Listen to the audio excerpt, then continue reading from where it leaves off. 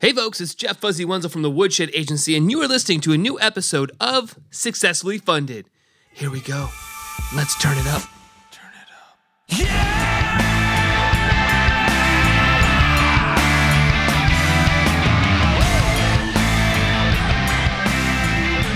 All right, crowdfunders, how is everybody doing out there? The beautiful, wonderful space of crowdfunding. You know the lines I say twice a week, right? If you're a regular listener, you keep hearing them over and over. I am your host, Jeff Fuzzy Wenzel, CEO of Woodshed Agency. And what do? We specialize in crowdfunding. That's right. Kickstarters, Indiegogos, reward-based crowdfunding. So that's Start Engines, WeFunder, Republic, all those different platforms, looking for investors.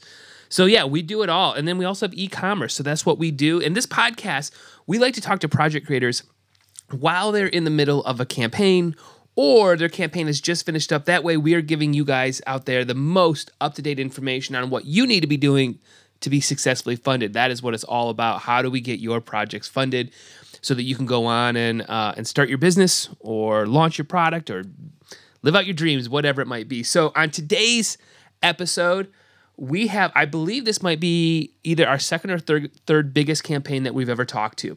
We're going to be talking to Dale Backus in just a little bit. He's from the Kickstarter campaign Oh Snap Grip, and they have raised over $1.1 million, and they have over 25,000 backers with 3 days to go. They're trending right now to $1.3 million. Yeah. So buckle up and stay tuned for that interview that I'm going to have with Dale here in a minute, because when you hear how quickly they turned this product and turned it up, it's shocking. So this campaign it's gigantic, and it is done really, really well. I think something interesting when you're looking at it, if you go look at the campaign and stuff, is check out how they did partnerships. A lot of stuff to unpack here. So like I said, that conversation is coming up in just a little bit. So what else is going on over here in the One Wenzel way? Well, we're fully moved back into the office. I don't know if it's the right thing to be doing, but man, I had to get out of the house, so we're fully moved in. I've got I'm sitting right now at the Death Star. It's all rebuilt over here. I got a couple new things I want to add. Plus, the way we've redone the entire space, the entire building space, it's opened up a room for us to do actually some of our post-production. So our principal photography or even some of our video work is going to start happening in a new room. So we're building out that. And then last but not least, I need to install a TV because we've got a new tool we're going to be able to monitor and watch our crowdfunding campaign. So we've got that, which is going to be amazing as well. So got some new changes, which I'm excited about. Hopefully we're putting together some of that stuff over the weekend. And it's been, I got to be honest, I've done an Amazon crazy week. I've bought a lot of stuff. I bought some new underwear, which I'm excited about. It was time, some new boxer briefs. So I got those coming. I got a new bike helmet, which is, I think, going to look sweet. We'll see. I've never had a bike helmet before, but, I got to ride safe, right? Got to ride safe. So I picked up one of those. I got a new charging station for all my devices. And I've also built, since I moved the Death Star back to the office, I needed, I have to have a little bit of a workspace at home. So I've actually created, I think it's pretty functional. It's like an iPad workstation. So I got an iPad that goes up on a stand. I bought this thing called the Heckler Design. So it puts my iPad up higher so that I'm not always crouched over. And then I'm actually using Bluetooth to connect a mouse and keyboard to my iPad. And I gotta tell you, it's pretty functional. Most of the time, I have said, iPads have been challenging because I don't think you could do real work on them. And I'm getting pretty close. The only thing I can't do right now is spreadsheets. I can open them, but I can't really do like intense spreadsheet type work. So that's been a little bit frustrating. That's the only one that I've kind of run into. But in terms of like messaging or, being quick to get back to people, email, Basecamp, that type of stuff, I'm pretty happy with my new setup. So invested in some of those things. And speaking of investing, another thing I want to talk about is I've been trying to use the Robinhood app for the last maybe year or so. I'm going to put it out there. I don't know what I'm doing. I don't really know what I'm supposed to be doing. I don't quite get it. And I don't know, man. I'm trying to invest in a little bit of this stuff, but I feel like every thing I'm doing, I'm buying 5 shares of Ford or something like that. I don't think I'm doing it right. I feel like I'm missing something. And I'm going to be doing some research over the weekend. I'm going to try to dive in. I'm going to try to figure out what is it that I'm supposed to be doing. Maybe what am I supposed to be looking for? I guess I don't really know. Even some of the app stuff too, I'm having a challenging time like figuring out, like, I don't know why I can't buy more shares of something. Like, I don't know. If you're somebody out there who is maybe an expert in this, maybe this is something that you guys do. Hey, I'd love to maybe get on a call and have you walk me through. Maybe my mindset's wrong on it. I don't know. But I'd like to get into it more. So I don't know if you guys are out there doing it or not. It seems like, boy, it should be, right? Like, I don't know, just putting some money around, moving some stuff, doing things here and there. So working on that. Another thing that happened this week is I had, if you're a regular listener, you know that, my dad passed away in February, and I've had 4 or 5 really intense dreams, and I haven't had one in a little while, but I did this week again. My last dream that I had was very impactful. It was, go back to that episode. It's maybe about 15 episodes back or so. Maybe not that many. Maybe 10 episodes back. I guess I could have found it. I could have done a little bit of research and found the actual episode. I apologize for that. That is poor pre-production. It's my bad. But with that said, I had another intense dream this week. This one, very similar in terms of feeling like something is leaving me. The best way I could describe it is if you've ever seen the movie Green Mile, the dream felt like that, where the John Coffey, the stuff all starts coming out of his mouth. That's what kind of happened in my dream. It felt like, what it felt like was, I'm laying there. Aaron is next to me. Excuse me. Holy cow. I should have hit the mute button. I didn't. So you guys had to deal with that sneeze. Hope you guys are all right. Hope you guys, maybe popped the headphones out so it wasn't so intense. Who knows what you guys did. But so back to my dream. So the dream starts with Erin and I laying in bed. She's like sort of laying on me a little bit, or laying closer to me. And all of a sudden my arms feel like I can't move. I feel like I'm paralyzed. And I'm screaming at the top of my lungs, it feels like, or I'm like squirming and I'm like panicking a little bit. And all that happens is I open my mouth and all this stuff starts coming out. Now, I haven't watched Green Mile in a long time. It's not like I watched that and I'm just regurgitating that. But it definitely had this feel again around death and releasing stuff. So it was another really intense dream. It did the same thing where chills for like the next 2 or 3 hours, where I can't get like warm, even though it's hot in our house and stuff. And I'm in this like funk daze. I said funk, but I'm in this sort of daze and confused sort of state it feels like for like 2 or 3 hours, and that whole day, man, I felt like I never even slept. So really, really like body impactful, if that makes sense. Like just really heavy and weight on me. So I had that the other day, so I got that going on, which is nice. But I combated all that with buying a bunch of stuff on Amazon, right? Isn't that the best way to do it? That's what I tell the therapist every week. I just buy more stuff when you're dealing with stuff. So I don't know. There's a couple of things kind of going around here. All in all, though, pretty good week. I can't complain. We're just hanging out here, man. Just trying to continue to stay safe. Trying to get back to whatever this new norm is, whatever that might look like. But who knows, right? So, all right. With all that said, I already told you this episode that's coming up here in a minute is going to be outstanding. I mean, seriously, 3 days to go, already $1.1 million and continuing to climb. Over 25,000 backers. That's so many orders. That would make me nervous. I got to be honest. I'd be very nervous about 25,000 backers. But for everybody else, if you're thinking about doing crowdfunding, you got to go over to our website, woodshed.agency. Right now, you got a blog every Tuesday that you can look at, all kinds of content there. You've got, obviously, this podcast every Monday and Thursday. We've got new episodes coming out with project creators telling you how they became successful. So, I mean, come on. You got to be listening there. We also have our 30-minute review show. That is where I'm reviewing Kickstarter campaigns that are getting ready to pre-launch or they just launched, and I go through their campaign page and offer suggestions. So we've got, advice there. And then, we've got a community. If you click the communities tab there, you can join us over on Discord, where we've got over 90-some people talking about crowdfunding on a day-to-day basis. So again, lots of valuable information there. You're not alone out there if you're doing crowdfunding, right? Which it can feel like a lonely world. So we want you to make sure that you guys are have info. And then last but not least, you can click the consultation button, and I give everybody 20 minutes, man. If you got 20 minutes, I got 20 minutes for you. I'd love to hear what you're working on. We can talk about your project, and I can give you just some reality checks as to what needs to happen for you to become successfully funded, because there's so much information out there, you can kind of get lost in it. So all that stuff, it's all free, man. All of it's free. You just got to dive in, chew it up, spit it out, talk to us, all that sort of stuff. But all right, with all that said, let's go ahead and kick into my conversation with Dale, and let's talk about Snap Grip and how this guy absolutely hit a grand slam. All right, here's our interview. Addiction makes you asleep.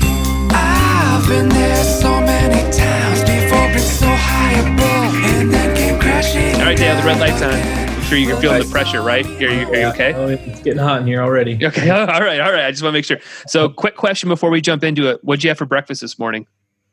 A Jimmy John sub. Jimmy John sub for breakfast. Okay, all right.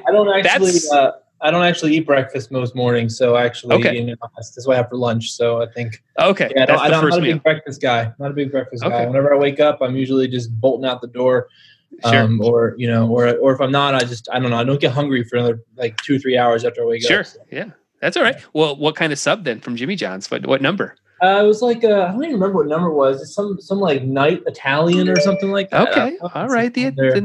All right. I don't actually eat a lot of Jimmy John's. I was just in the area, so sure. And they're so fast. You just went online, the app, plugged in the order, and ran in 5 minutes later, grabbed it. Yeah. Well, I think that's their whole motto. So I think we've done a really good Jimmy John's ad here to start us off. We've kicked it off really well there. Right. Well, why don't we jump into actually why we're talking? Why don't you do me a favor, kind of introduce yourself and tell my listeners what you're currently raising money for over on Kickstarter. Okay. Yeah. So my name is Dale Backus. I've been a startup founder for going on 15 years. And so my latest venture is called Snap, and we're essentially, trying to make the, products for smartphones and just our mobile technology. I just feel like there's a big opportunity here because, if you go on Amazon and you're looking for any phone accessory, for example, right, there's just a million different brands and options. The vast majority of them are, just Chinese brands you've never heard of. And so I just don't feel like anyone's successfully gone into this market and is wrapped up like a nice brand around, okay, if you're looking for something to solve your mobile accessory problem, I have a name in my mind that I go and I know and I trust and I can get that from them every time. And so anyway, we're starting out with the Grip. The phone Grip is massively dominated by pop sockets, as I'm sure everyone knows. They're a very large company that sprung up, almost accidentally when they just really well timed it, when almost, just fell into it. So to speak, and it just has been the dominating player since. There's a lot of other grip options out there, but I just feel like it's one of those areas where the battleground on the back of the phone is everyone's fighting over it. But I just feel like there's very, very few solidly well designed, solution creators, that exist. And so we I actually had a first campaign that we ran back in September was my first iteration of that product, right? So, I had been working on that product for a couple of years actually while I was, working on my last startup.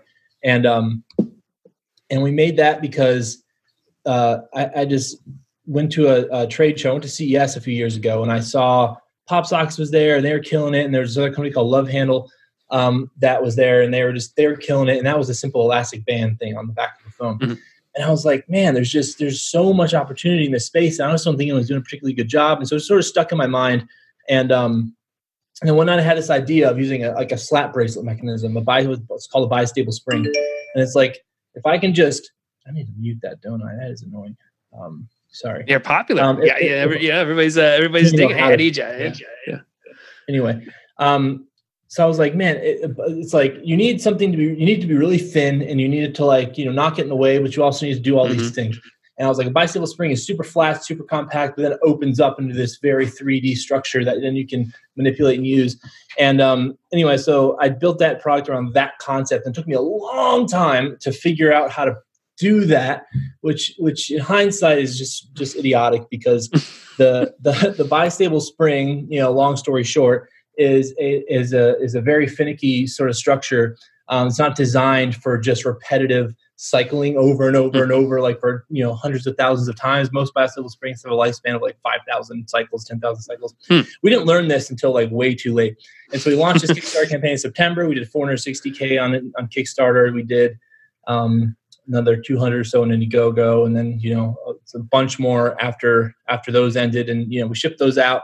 Went on our website, sold a bunch there. And then we started seeing just a huge spike in replacement requests. Like they were breaking like crazy. And we were just like freaking out, trying to figure out, okay, how can we get our hands wrapped around this? Can we just redesign to make the band replaceable or something? Can we figure out some new way to process the metal so it's more long life? We do all these texture fixtures and trying to figure out, like, we were doing all this crazy cycle testing and trying to figure out if we can screen the springs beforehand before we build them to see if we can like weed out the ones that are prone to failure. Anyway, long story short, we couldn't figure it out.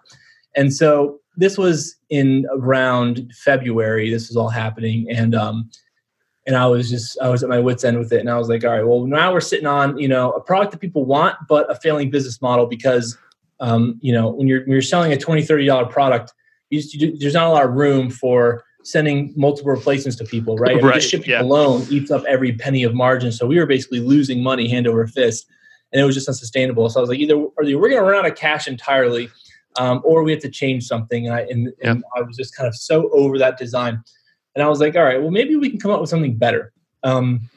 This is one of those classic, business stories you hear a lot, where you find yourself, you had an idea, right? You tested that idea, and the idea was an utter failure. And now you're sitting here, the cash position's terrible. You have people counting on you, and you're like, all right, now it's time to pivot, right? Now, what is that pivot? And it's like, it's just all hands on deck, just trying to figure out the right pivot, and then figuring out how to execute on that pivot. And I was just like, let's see if we can make something better. And I'm going to give myself a month to do it, because that's how close on cash we were. Wow. And so we essentially, in the month of March, it's funny because it all coincided with the COVID thing. Yeah. And so we kind of got locked in our houses anyway. And so I was at my house basically all day, every day. And I was essentially flipped my schedule. So I was working completely, because I have kids, and they're doing school and stuff during the day, and I live in a small house, and so it was impossible to do anything during the day. So I rotated my schedule. So I was up all night, going to bed around 8, 9 a.m. And I was just working every night, all night. I had my 3D printer on my table next to me, and I was just like grinding out, night after night after night, trying to figure out this new product. And we figured it out, and in about 30 days. And then we kind of, me and my partner Dave were both doing kind of like working in tandem, and we're kind of like designing things and meeting and talking about it, and then going off and designing things. And we ended up coming up with what we came up with really, really quickly. And then we said, all right, we have this design. I think it's going to work. It's going to be durable. It's going to be much cheaper to make. So it can be, cheaper price for the customer. It's not going to break. It actually does some things that the other product couldn't do, one of which is wireless charging. Wireless charging was a big feature that we missed out on the last one. And so let's say we're going to launch this Kickstarter early May. We're going to make that the date, and let's do what we can to get to that date. And it was like a 3-month sprint. And so here we are. We launched a campaign like on May 8th or something, because Kickstarter was really dragging their feet for us on getting the campaign approved. But we would have hit the date. We were ready to launch on May 5th, which was our target. And here we are. We're at 764,000 with 14 days to go. So yeah, it's going pretty well. Yeah, that's great. That's great. So, I mean, with that short amount of time, were you guys worried about like metrics for this product? Were you, to launch the Kickstarter, were you worried about testing it all? Were you trying to get any sort of testimonials or feedback? Like, it seems like that's a really, really short time cycle to sort of spin up a product, Oh yeah, it's crazy short. I mean, it's crazy short. But I mean, that's if I have a superpower, if I have one at all, I think it's like that compressed timeline, pulling something out of a hat sort of thing. And I've been designing physical products for a long time. And it's what my last business, that I started 12 years ago was. And so I had a bunch of stories in that business where I did this very similar thing where, okay, oh crap, we're almost out of money. What are we going to do? Let's throw this thing together really fast. And so when you're designing a product, right? You have all these constraints that you try to build. I believe that the more constraints you put on yourself, the more creative you're forced to be, and therefore that's where like the real treasures can come from. That's why I think startups are so successful a lot of the time, because they have so many more constraints than larger companies. Larger companies can build whatever the hell they want, and there's no constraints almost. And so the creativity is just not as high in a lot of cases. And you have a bunch of people, stakeholders, and crap to deal with. But this is just like the buck starts and stops with me. And so I knew very clearly the problem I was trying to solve. I knew very clearly the constraints I put on it, which were it had to be. Actually, I designed it in a way where one of the constraints was it had to be manufacturable in the U.S. as a fail-safe, just because of everything that was going on, all the geopolitical turmoil and the China crap and the virus crap. I was like, worst case scenario, this thing needs to be able to be built in the U.S. because the last product you could not build that product in the U.S. It was literally impossible because of how many different processes it required.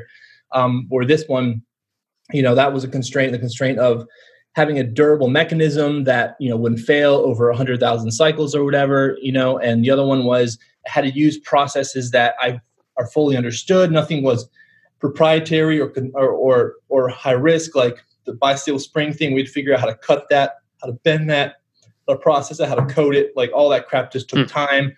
Cycles in China, where this is just simply it's injection molded plastic, some stamped metal, and some compression molded silicone. It's all very understood processes. So there's really just not a lot of ways it can fail, and that was inherent into the input variables of the design itself.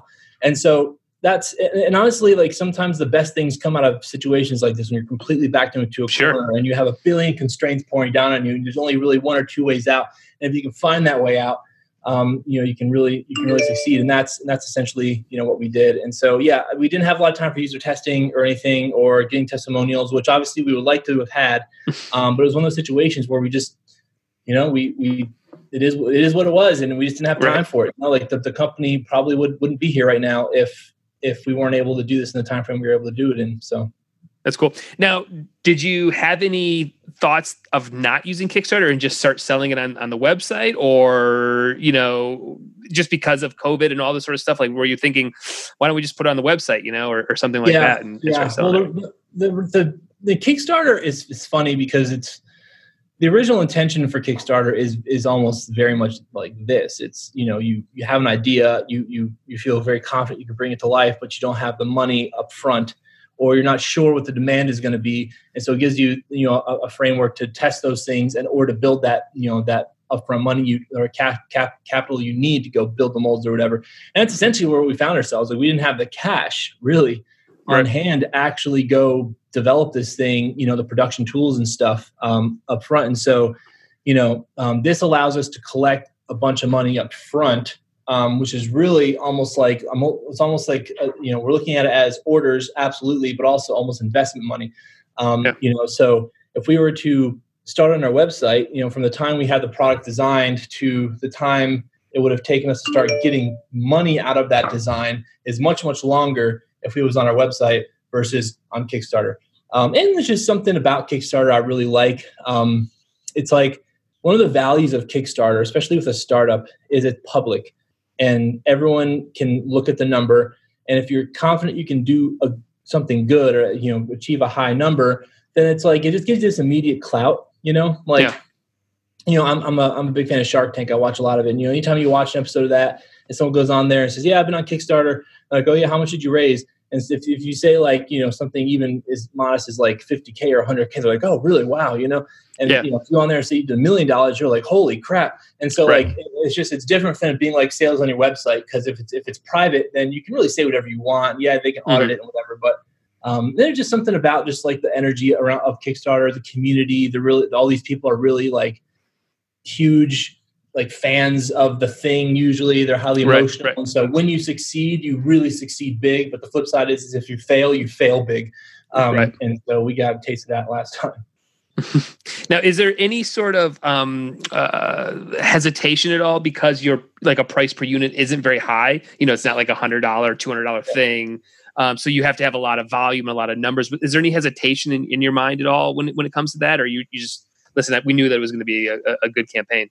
Yeah, no, I mean, the first campaign, I didn't know what to think. It was my first Kickstarter campaign ever, really. And Yeah, and it was a cheaper product. And so, yeah, I was like, when I started the campaign, I was like, all I want to do, I just want to hit 50K. If I hit 50K, I'll at least I'll feel pretty good about that. 100K would be great, and then we hit those numbers pretty quickly. And I was like, oh, wow. And so we ended up with 466.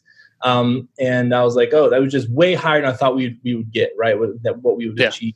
And we learned so much during that campaign. We did a ton of things terribly wrong. And if you want, we can talk about that later. But with this campaign, we got to apply all of those lessons that we learned. And I went into it with a much higher level of confidence because we had that history. We had a customer list.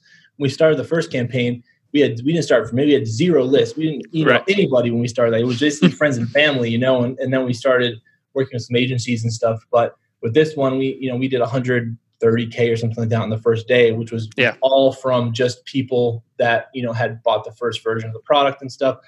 And so, I don't know. If it was my first campaign or if I hadn't done one yet, I'd say absolutely. But now I'm like, no, because I know we can do it.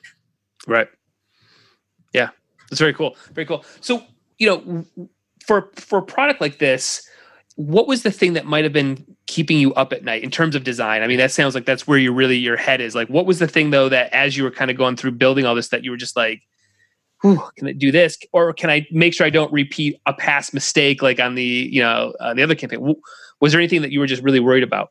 Absolutely. And always, the biggest thing is just, a good brand is a brand that, communicates a promise and delivers on that promise. Right. And it's become commonplace for brands to say, we will deliver you the world, and then in reality, deliver you a grape. And that sort of, we kind of fell into that trap a little bit, even though we had every intention of delivering what we said we were going to deliver. And we ultimately did deliver the product we said we would deliver, even though it was a couple months late. The whole longevity, durability issue just kind of surprised us. And so since then, there's like this chip on my shoulder to absolutely do everything possible to make sure that doesn't happen again. They say, this is what the product does. This is what we promised to you, and we're going to deliver it this time. Like, it's going to be on time. It's going to be what you think it's going to be, and it's going to last.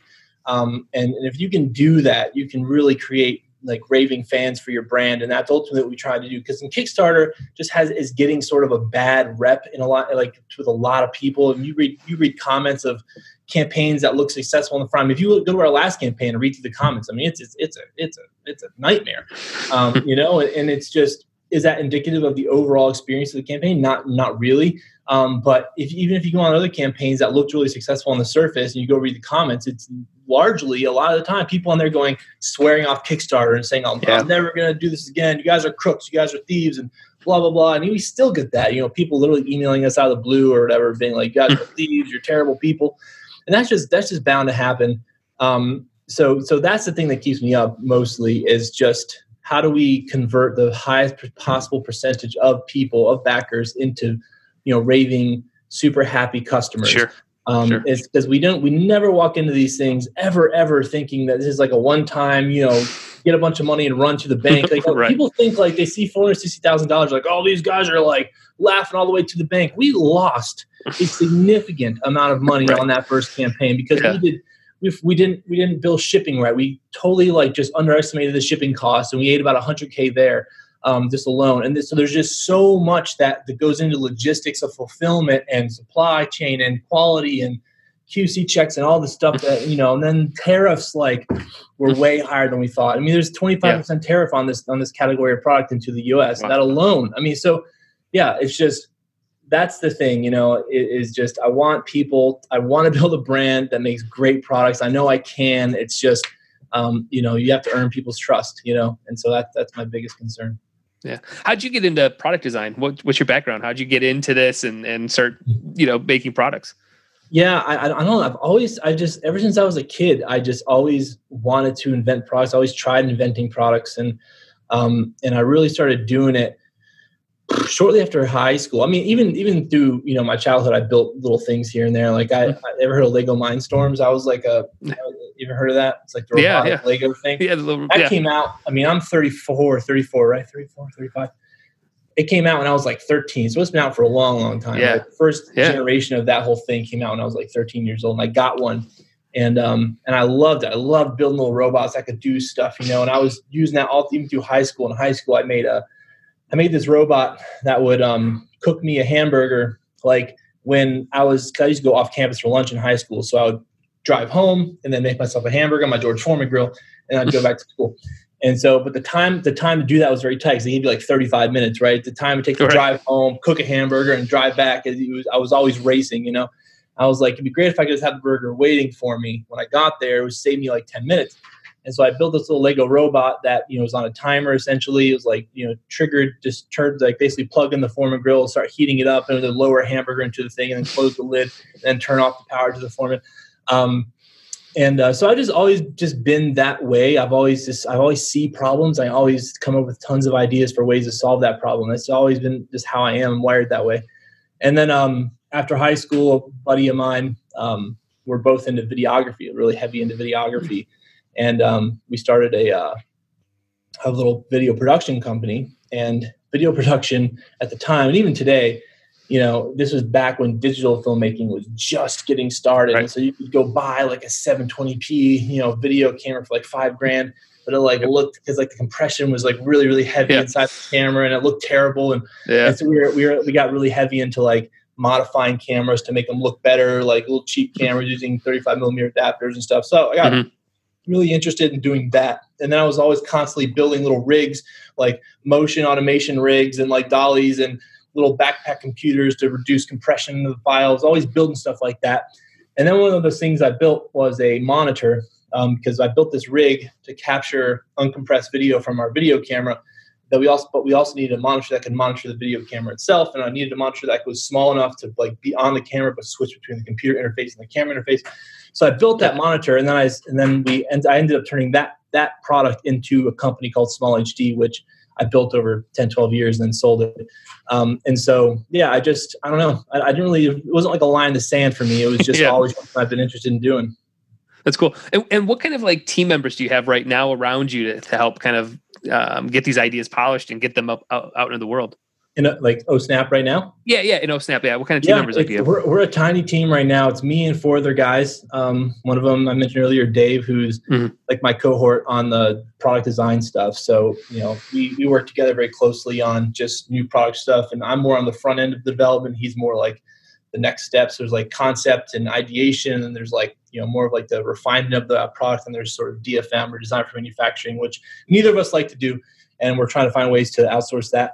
And then I have an operations guy named Mark, and we have a media production, graphic designer, website guy, video creator named JD, and a marketing lead named Bogdan, who does all of like, he's the one who primarily drove the creation of all the campaign assets and that kind of thing. So that's it. It's just me and 4 other guys. That's cool. When you're putting together, I think this is something that's challenging for a lot of entrepreneurs or people in this. How did you know what pieces that you needed, people that you wanted around you? I mean, you mentioned, you can do video, it sounds like. So like, why have another guy? Like what were you looking for in making sure that you put together the right team to get a product off the ground in a short amount of time and then still have success with it? Like, what are you looking for when it comes to that? Yeah, man, that's a good question. A lot of it's just intuition, but for me, having built multiple companies, I feel like my role is, as CEO or whatever, is prominently or mostly to have the vision, right? Which is really what I think I'm best at, is just seeing sort of 5 years in the future and sort of plotting a chart to that, right? And finding ways to productize and kind of chop things off, to kind of build towards that vision, but also have things to sell on the way. I'm pretty good at that.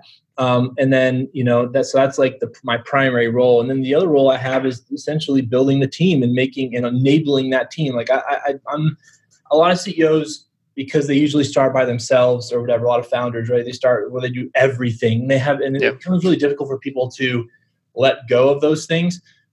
Because there's a lot of founders are OCD and they're extremely like detail oriented. And so it gets very difficult for people to let things go. I'm sort of the opposite. I've never had problems with letting things go, almost to a fault. I'll like give things to people and then like be like la la la la, and just like go do it, and so almost so it's really really extra important for me to make sure I'm hiring the right people, the people that I know can work autonomously, that have the same level of commitment to quality and standards that I do, because of that. And that's you can't obviously completely disconnect from your people, but it's important that they understand the whole vision and everything, but they also really work on their own, and it works really well for me that way. And I like building businesses where I'm not like the most, because I think it's partly an ego thing. A lot of founders want to build themselves into the middle of this sort of culture ecosystem where everything passes through them because it makes them feel powerful, or makes them feel like they're in control or important or whatever it is. But that is really just a bad way to do it, because now people don't feel empowered or enabled, or they don't feel like you trust them, or I don't know what it is, but I build myself sort of on the outside, and I let them do their best work, and I really try to enable people to do that. And in terms of actually hiring and knowing when to hire and all that, I don't know, man. You just you look in yourself and you say, what am I the best at, and what do I know I want to do, and where can I really add value, and be honest with yourself. Then you find the things that you're not good at, but you also know is important or critical to get that business to the next level, and you go find that person, which is hard to do, which is really, really hard to do. And I've been fortunate where sort of the right people sort of fell into my life at the right time.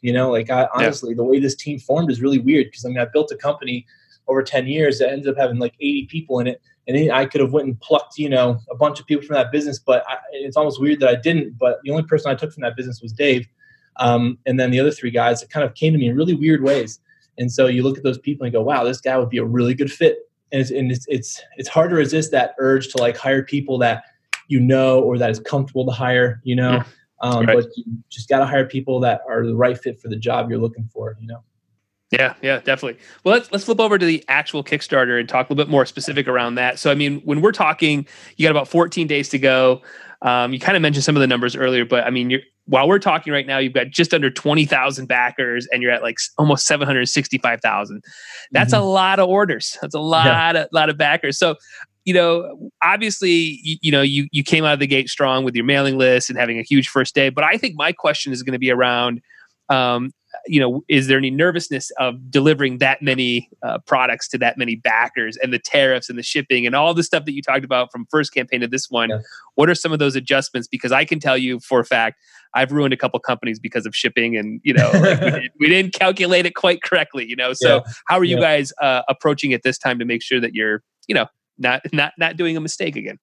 Yep. And so a lot of that goes into just having a lesson, a prior campaign that we can say, okay, here's what we did right, here's what we did wrong, knowing that going into it. So before we even started the campaign, we had, we knew the physical properties of what we were going to be shipping, and we had all the quotes, and we knew which companies were good and which companies were bad. We have a fulfillment center that we use in I'm in Cary, North Carolina, which is near Raleigh. And then we have a fulfillment center in Durham, and then that does all of our domestic shipping essentially. Mm-hmm. So that is, we struggled with the first campaign in terms of, do we ship everything from China to Durham and then back out to, overseas in Europe and that kind of stuff? Like, that seems weird. And then we found a company called Flowship, who is a international, essentially 3PL, which is based in Hong Kong. And that's what we ended up doing on that first campaign. We basically took all the U.S. Canada orders and we shipped them here, and we fulfilled those out of our fulfillment center in Durham. And then anything outside, basically, the U.S. and Canada, we shipped, to Flowship, and then they shipped to Europe and Australia and Japan. Right. Yeah. And that worked out pretty well, except the cost on all of that was way higher than we planned for. And so, like I said, we lost a lot of money. It was just some huge sticker shock moments of that. It was just like, oh my God. It was just terrible. And so, and then when we went to, after that campaign, went to our website, we learned a lot too, because we were, Amazon's created this everything needs to ship fast and free sort of culture, and as a small company, it's just we don't get the rates they get, and we're not charging people $100 a year for Amazon Prime. So and we weren't on Amazon. And so it's really the only way to get the product was on our website. And so it took us a while, but Mark, the operations guy, he over time figured out how to continually reduce our shipping costs or fulfillment costs to a point where we can now ship these things for a really, really low price from again, our center in Durham, our direct orders on our website. And so we went to the new campaign. We had all that knowledge and we said, okay, we're going to do the same thing we did last time. Essentially, we're going to do US orders out of Durham. We're going to do international orders either with FlowShip or EasyShip. I'm not even sure what he settled on yet. Because there's another company called EasyShip that does the same sort of thing. Mm-hmm. And you can go to them ahead of time and they say, okay, what are you shipping? How much are you shipping? Where are you shipping to? They'll give you quotes that are going to be accurate. That's going to include tariffs and customs. If you want to pay customs for your customers or not, you want them to pay. Right. And you just have to know all that going into it. Just don't wait until you've launched your campaign to get those quotes and estimates because you will regret it. And so that was a huge, huge lesson. And so on the fulfillment side, I feel pretty good about it because we've worked with these people. We know how it's going to work. We know how much it's going to cost. Yeah. And we know how long it's going to take because it always takes longer than you think. And then on the production side of that, fulfilling all these orders, I'm pretty comfortable with that actually because this is actually the one thing I do pretty well. And I know these suppliers we're using. I've been using them for like 10 years. I know what they're capable of. And so, I'm not too concerned about that. That's cool. Has there been something in this campaign that stuck out that you did not expect at all in terms of like, I don't know, a country that's really popular, right? That's backing a lot or anything that's been, something you just didn't expect? Yeah, no. So one thing I didn't mention is that one of the decisions we made on this campaign was to not ship. We were a lot more exclusive into the countries we decided to allow to place orders. So like the first campaign, we basically said anywhere in the world. Huge mistake because you end up with like two orders in Mongolia and like one order into Zimbabwe and another, and you end up paying so much money for those orders, and that's a huge reason why we lost a lot of money. And so with this campaign, we limited it to like 12 or 14 different countries. Basically, we looked at our first campaign and we basically sorted it by orders and then by country. And we said, okay, anything below, whatever it was, 1%, 0.5%, whatever, as the total number, we're not going to ship to those countries. And that made things a lot easier for us. But in terms of what surprised me, I mean, honestly, just the how well it's gone has frankly surprised me because like I said, our first campaign was a bit tumultuous in some ways. And, we went back to those same people and we said, hey guys, this is what happened. We were honest with them. And we said, listen, like, I know a lot of these orders, these units you're using are failing and we're just getting to the point where we just can't continue shipping replacements. But, what we're going to do for you is, because if we had money, right, and we were in a much healthier spot, I would have just said, hey guys, if you back the project, the first time and it didn't go well, we're just going to give you this new product for free. We literally just could not do that. Yeah. But what we did say, said, hey, if you back us, if you spend $15 with us on a new campaign, you'll get the product and you'll get another unit for free. You'll get an extra unit for free. And I just thought, some people would be like, okay, I'll give these guys another chance or whatever. But the response was a lot higher than I expected, which was a really good feeling for me. And so that was surprising. And just the overall how well it's gone in general has surprised me. That's cool. Now, it sounds like I think for both campaigns you went with some partners, right? Some of the agency partners. Was that something you always wanted to do on this campaign too? And was there any conversation like, maybe we don't do it because we've already done them the first time and we've got a mailing list and we've got some or is it like no, we wanted to bring on these partners? Yeah. So when it comes to that, right, it's all about just what's your expectation and then what's your strategy to deliver that expectation. Vast majority of people go into a Kickstarter with, a certain expectation, a hugely false idea of how they're going to meet that expectation. And, that's just the founder curse. We tend to be over optimistic and we tend to think people are way more aware of us than they actually are. And so, we knew we were going to have a better day one because we had a list this time, but we didn't know how well that was going to go. And so it's always been the plan to have, an ad strategy where agencies were, out there continually pushing traffic to the site because the way Kickstarter works, as you know, is, you want to be a trending project. You want to be like a lot of people go and click explore and then click trending, and that's how they just browse Kickstarter. And so you really want to be above the fold, which is like top 12 as much as you possibly can, which is, I mean, asking you a lot because there's thousands of campaigns at a given time. Right? But to do that, you have to have a consistent flow of traffic to your page, and you can't do that organically. You just can't. Even if you were guaranteed, like outside the algorithm, for some reason you have some special clause where you could be in the top 5 all the time, and then you weren't going to run ads, it still wouldn't give you a very consistent order rate like that. Or you'd be surprised that even being top 5 a lot of the time, the organic rate still isn't the majority of where we're getting our conversions from. It's from ads. And so, it's just the reality of selling anything these days. It's just, you have to, unless you're, an established brand, you can rely on word of mouth, you're already shipping the product. That's one thing. But if you're selling something that no one's ever seen or used before, you have to promote it, and you have to get people coming, to create this vacuum and bring people into your universe. And so, so we used Funded Today the first time, the first campaign exclusively. This time, we went back to them for the first week of the campaign, but then we also signed a backer kit who's doing a really, really good job. I've been really impressed with them with our Facebook ad strategy. And then we have another one called Impremise, who's doing ads for us as well. So there's no reason why you can't use multiple agencies. You just have to go to them and you have to say, you have to work the deal and make sure the terms are good for both of you. And for us, the big thing I liked about Funded Today the first time is that they funded the ad spend out of their pocket, and then they just bill you for it after the campaign's over. So you don't need a ton of cash up front.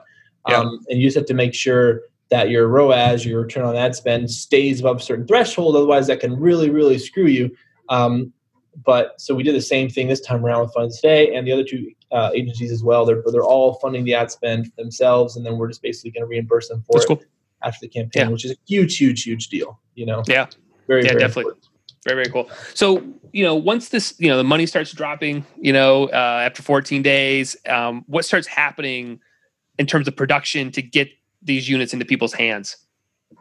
Oh, yeah. Well, I mean, honestly, all that's already happening. We're not waiting for the campaign to finish to do anything. We know we're going to have to deliver this product, right? So we've been working, even before we launched the campaign, we were working on all that stuff. But, right now, what we're doing most right now is just finalizing what we call design packages, basically the documentation you need to hand to a manufacturer to start making your product or whatever. We've been doing that. The grip has been done. The grip's actually already, the molds are made. I'm actually getting production samples of that next week. And so that was we were really ahead of the curve on that one, because that obviously is the most important. And then Snap Charge has become really, really important strategically for us as well. We're seeing a lot of really good response. A lot of people are ordering that. And so we're probably going to end up having to make 15,000 or so just of those. And that's a little more complicated, because that's circuitry and everything. So I found there's a company called Klugonics that I think I met them at CES or something. And they're sort of there's a lot of these kinds of companies. They're like a turnkey, you have an idea, we'll get you to manufacturing kind of thing. But we really are utilizing them primarily in the manufacturing side. They have a really tight network of suppliers in China. They're all vetted. They have boots on the ground in China, so they can go audit factories. And for instance, we have this cable I found on Alibaba that I really like. I want to use a Snap Charge, but are they good quality? Is the supplier good quality? This company can walk over there and say, hey guys, we looked at their operations, they're sketchy. Okay.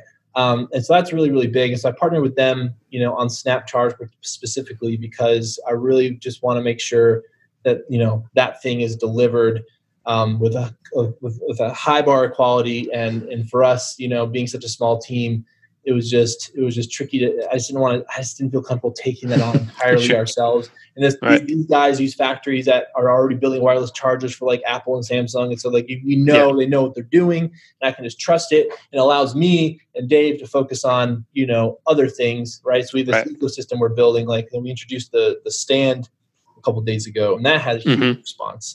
And so I mean, it's every product, if you kind of has its own timeline. They're all overlapping in various ways, and we're basically prioritizing it in order of complexity.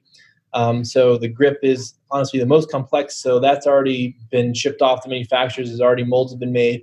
Snap Charge was a close second. You know, that's in the hands of a professional. We're doing the design and the ID, and we have to actually control the experience and everything, but we're just basically handing them a design file. From there, they're going to make the drawings and do all the supplier stuff. And then we have the stand and the car mount and the other mount, which are much simpler products that that's what we're doing right now, actually, is that. So that's cool. So what's the next 5 years look like for you? You know, what are you thinking about continuing to make an ecosystem around the smartphone? Is it more products in that sort of vein? Man. We have a huge, you know, chest of ideas that we're going to be bringing to life over the next couple of years. You know, like ultimately, sort of like what I alluded to at the beginning is I want to be OSnap. I want it to be a brand in this like mobile accessory space that is a true, you know, American styled brand, you know, that has a good reputation for, hey, if you buy a phone, what's the next brand in your head? You know, I want it to be OSnap. Right. Like that is really the ultimate vision, because we're seeing a huge emotional response from people. It was really interesting when we introduced the stand, which I don't have anywhere around me, but when I introduced the stand a couple of days ago, the response to that was like tons of people were basically saying, hey, you know, I wasn't, here it is, this thing here. Oh, right. So it's got the Snap Charge on it, and then it's magnetically, you know, attached to this, and, you know, it sticks on and you can pivot it around. This is a pretty simple product, but when we introduced it, a lot of people were like, now, because you came out with this, I want this charger now too. Like, so we didn't upsell a new product. They went and bought the Snap Charge, because before the stand, people weren't really sure how they were going to use it. So you give them this very clear solution. Now they're jumping all over it. And so I just feel like that's what the industry is missing, man. Like, you go on Amazon, you need a cable, you need a screen protector, you need a case, you need a grip, you need a stand, you need a car mount, whatever. You're just going to buy those things from 8 different brands, and they're not going to work well together, because the big problem people have is if you go buy a grip, the 90% chances it's not going to work with the car mount you have, and vice versa, you know, and or the case. Now the case, you know, supplants your grip, or the case now doesn't fit in your car mount. It just constantly is this endless cycle of like deprecation and repurchasing. And so if someone that can actually come into the space and think about sort of all the ways we use our mobile devices, and make sure every product we introduce is intentionally thought through to where, okay, well, if they buy any product from us, it's going to work well with all the other products they buy from us. And you're never going to have to go, oh, well, crap, now I have to rebuy this thing or that thing. Right. And that's really the vision for the company. I'm surprised there are some brands that are kind of doing it, but none of them really have like that brand power, you know, that, you know, like Mophie comes to mind, and a couple other ones that they're slipping my mind now. But yeah, so anyway, we have a lot of products like batteries and cases and other mounts and tablet accessories, and so it's gonna be a busy few years. Yeah, I mean, you're preaching the choir here. I just upgraded to the AirPod Pros, and it like broke like 3 of my accessories because they don't fit now. And I was like, well, dang it! And then you got to buy the whole. You know, it's like, oh, that sucks. You know. Yeah. Exactly. But that's cool. Exactly. Yeah. Well, you know, so I've been ending all my podcasts since we've all been in lockdown for a while with sort of like some simple questions that are nothing to do with Kickstarter, nothing to do with crowdfunding, more of like a lightning round. So if you're game for it, I'll send them your way. You in? Yeah. All right. What have you been watching in the Netflix land or the Hulu land or HBO land? What have you been watching that's caught your fancy? Yeah, I've been through a couple series with my wife. We were watching Traveler. There's a show on Netflix called Travelers that it's 3 seasons long. It got canceled. But it's a really cool show about like time travel and whatnot. We watched through that. And I'm like one of those people that I tend just to watch a lot of reruns. And so like some of my go-tos like The Office, How I Met Your Mother, That 70s Show. So I just kind of like watch that stuff a lot. But I haven't really watched a ton of like new cool. I probably have. I just can't think of it right now. But Travelers is the most recent one. It's a pretty good show. Okay. How about a movie? Have you watched a movie recently that you enjoyed? I know. I honestly haven't. Like, we don't really watch a lot of movies these days. Yeah. Okay. Yeah.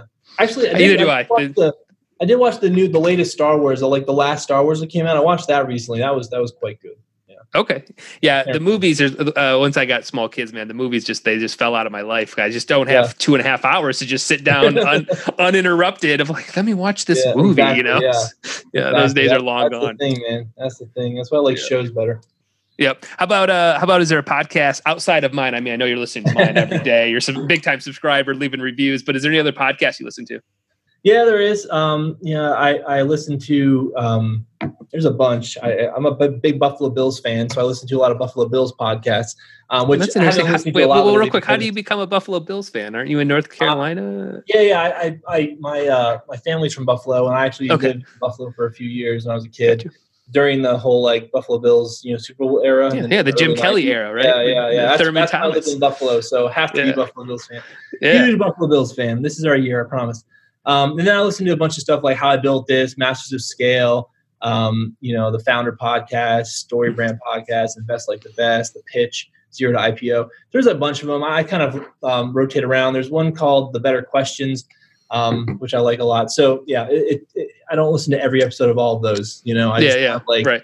But when I listen to podcasts, I split through the subscriptions and I find the one that I'm interested in. I'll listen to that one. That's cool. How about book? You read any books? I do. Yeah. I'm in the middle of a book right now called it's called Never Lose a Customer Again, by Joey Coleman. That's a very interesting book. Cool. I highly recommend it. And there's one I was reading before that called The Design of Everyday Things. Very popular book in like product design, circles. That's cool. Very, very cool.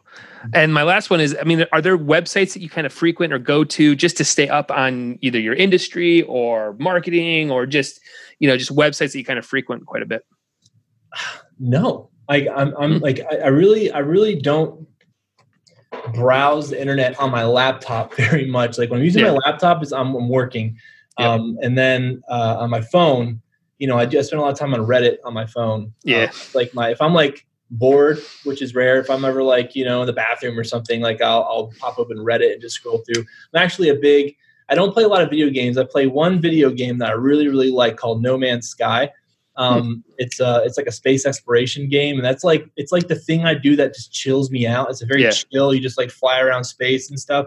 And so there's like a Reddit channel for that game. I spend some time in and whatnot, but that's pretty much it, man. I just, most of my life is doing business, coming up with new product ideas, living, have kids and a wife. And so there's that whole thing. And then, that's a thing. Podcasts and books and That's cool. That's cool. Well, where should we send people? Where should people, if they want to dive into your guys' universe outside of the Kickstarter, obviously I'll have the Kickstarter link, but where should people go to just kind of dive in and learn about what you guys are working on? Yeah. Really osnap.com is the best place. But honestly, there's just not a lot about us as a company yet out there. And that's something we're going to be working on. We're actually right now scheming up we want to make some sort of like YouTube series or documentary or podcast. We haven't really figured it out yet, but we just feel like, I always felt like there's just not a lot of content that's like really raw behind the scenes of what it is to build a startup out there. Like if you know anything, I'd be interested in seeing it or hearing it.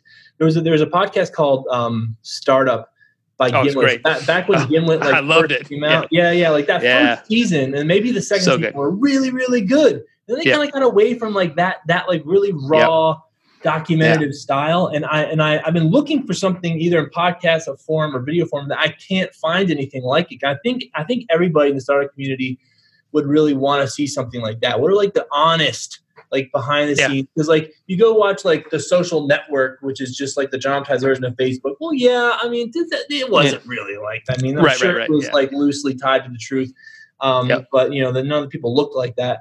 And so, it's like, we're thinking about doing something like that in the future because I think that it's unique content no one else has done. I just know I'm constantly telling my startup stories and to people because they find it interesting. But what if they could just watch it, There's actually a small documentary that was made about me and my partner in my last business you can find. I think it's on Vimeo. Do you remember what that thing is called, Dave? God, I can't. It's called the something story. The small. I think it's just called the Small HD Story. Actually, That's cool. I think if you go on, I'll send it to you later if you want. Yeah, definitely send it. I'm drawing a blank on what the hell it's called, but it's pretty interesting. It's basically talks about the first 5 years of my first startup. And I was really young. I looked like 5 years old in it. But it's a pretty crazy story, actually. Yeah. So just because a lot of like how we got to where we were is very unconventional. It involved like doing some video contests for Doritos and the Super Bowl and losing a bunch of money in China. It's pretty interesting. So it's like 20 minutes that's long. great. Yeah, that's great. Yeah, I mean that Gimlet Media one, or the startup, I sent that to everybody when it was. I was like, you guys, if you're going to be in business, if you don't listen to this, you have no idea what you're getting into. I mean, that one episode of the where they're working with the business therapist, and I was like, dude, I mean, it's more. It doesn't get more raw than that, you know. I know. That's what I'm saying, man. Like, I don't know why they sort of went away from that, you know. Yeah, I don't know. Who knows? Well, Dell, I'll let you get back to it. I appreciate you again taking time out of your day. I know we went a little long here, but this was a great conversation, great stories. And I know my listeners are going to totally eat it up. And awesome, obviously, you got a grand slam on your Kickstarter. I mean, and you still got 14 days to go. So still growing. Right. We'll see you very, very cool, man. Yeah, yes. Go become one of the Kickstarter $1 million unicorns, right? That's awesome. Yeah, well, Dale, appreciate it. Thanks so much again for your time, and I look forward to seeing what you guys work on in the future, man. Thanks. Thanks for having me. See ya. All right, how about that conversation? I didn't lie in the intro, man. If you've got to this part, you just heard a rock star project creator talking about Kickstarter and how he did it. So, Dale, again, thanks so much for your time, and wish you a lot of luck on all your projects moving forward. So, for everybody else, song we're listening to right now is a song called Honey. It is off of the Sugar Roses collection. Sugar Roses collection. You go out and listen to that right now over on Spotify or iTunes or wherever you get your music. Probably the same places you might be getting your podcasts. We're probably over there as well. Again, if you get ready to run a campaign, make sure you guys reach out. Go to the website, woodshed.agency. Tons and tons of information there. Check it all out. It's all free. And if you need to chat, by all means, reach out, go to consultation, pick a time out of my calendar, and I'd love to hear what you're working on. So for everybody else, I hope you guys are having a great week. Have an even better weekend, and I'll talk to you all on Monday with all brand new episodes of Successfully Funded. For 2 years of my life, I have lost to a life that kept going, overwhelming, so invincible. You knew what I was going through, still you ran from what I've become. Just a fake thought while sniffing a line. No, you shouldn't try it. How about we try a better blast? No, it'll work a little faster. You realize the trail that you're looking for is hiding. I keep on missing, maybe it's because I'm out of veins. Get a little bit more. Find hit sunshine and more. Think I was a chameleon, changing for no good reason.